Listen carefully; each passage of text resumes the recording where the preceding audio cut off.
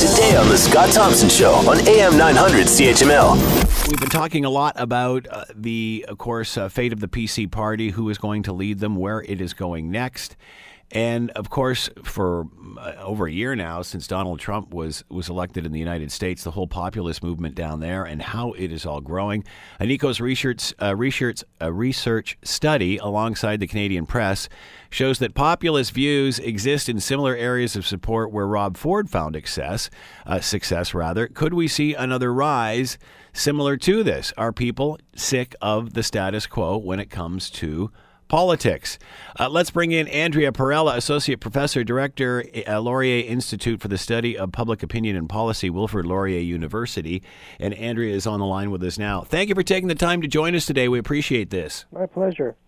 So let's start with a basic definition. What is a populist movement?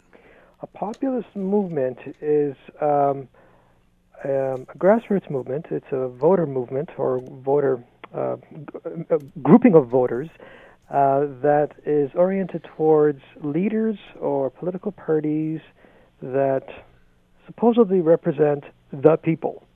Not just in a generic sense, but the people versus the status quo, versus the power establishment. So it is, in a way, a voter uprising. Obviously, we saw this in the United States. I guess we could say similarly, we saw this with the Brexit vote before that. Is this growing? Can it happen here? Well, we saw it also in Toronto, as you noted. The Rob Ford preceded all these other events you talked about. Populism is something that we've seen come and go in the history of democracy, in the history of Western society. And it usually is something that you find as a consequence of economic upheaval. It could be a depression, or it could be industrial reorganization, technological change. If people's economic circumstances become more uncertain, and if they're suffering, and if no solutions are put in place to address that and to remedy that, then they get mad.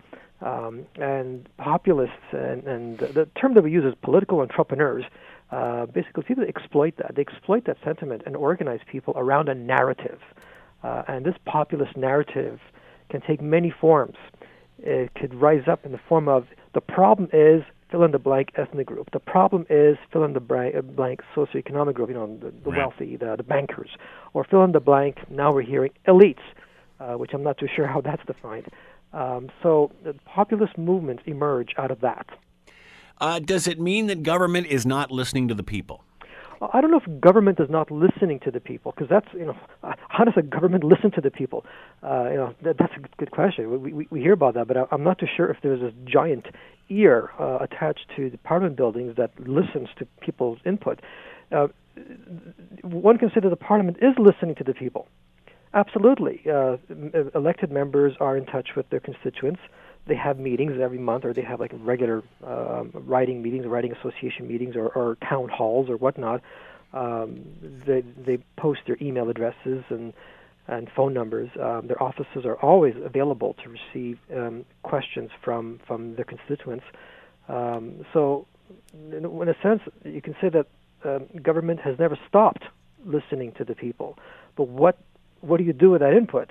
Well, sometimes the solutions are not so easy, especially in this globalized economic situation we find ourselves in. It's not a simple, one or two policies and there you go, whammo, you solved a lot of economic problems. A lot of problems are too big for any one government to solve.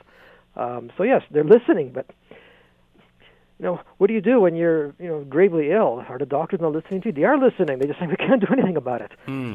Here's some medicine to make you comfortable, or here's ways in which you can make your life more livable. But imagine that way. So is the government stop listening? Sometimes the government just has no solution, right? And that's very difficult to admit, and no one will admit that. I think somebody came close to admitting that, saying that we cannot do much about structural unemployment, and that person led a party that was decimated in the 1993 election.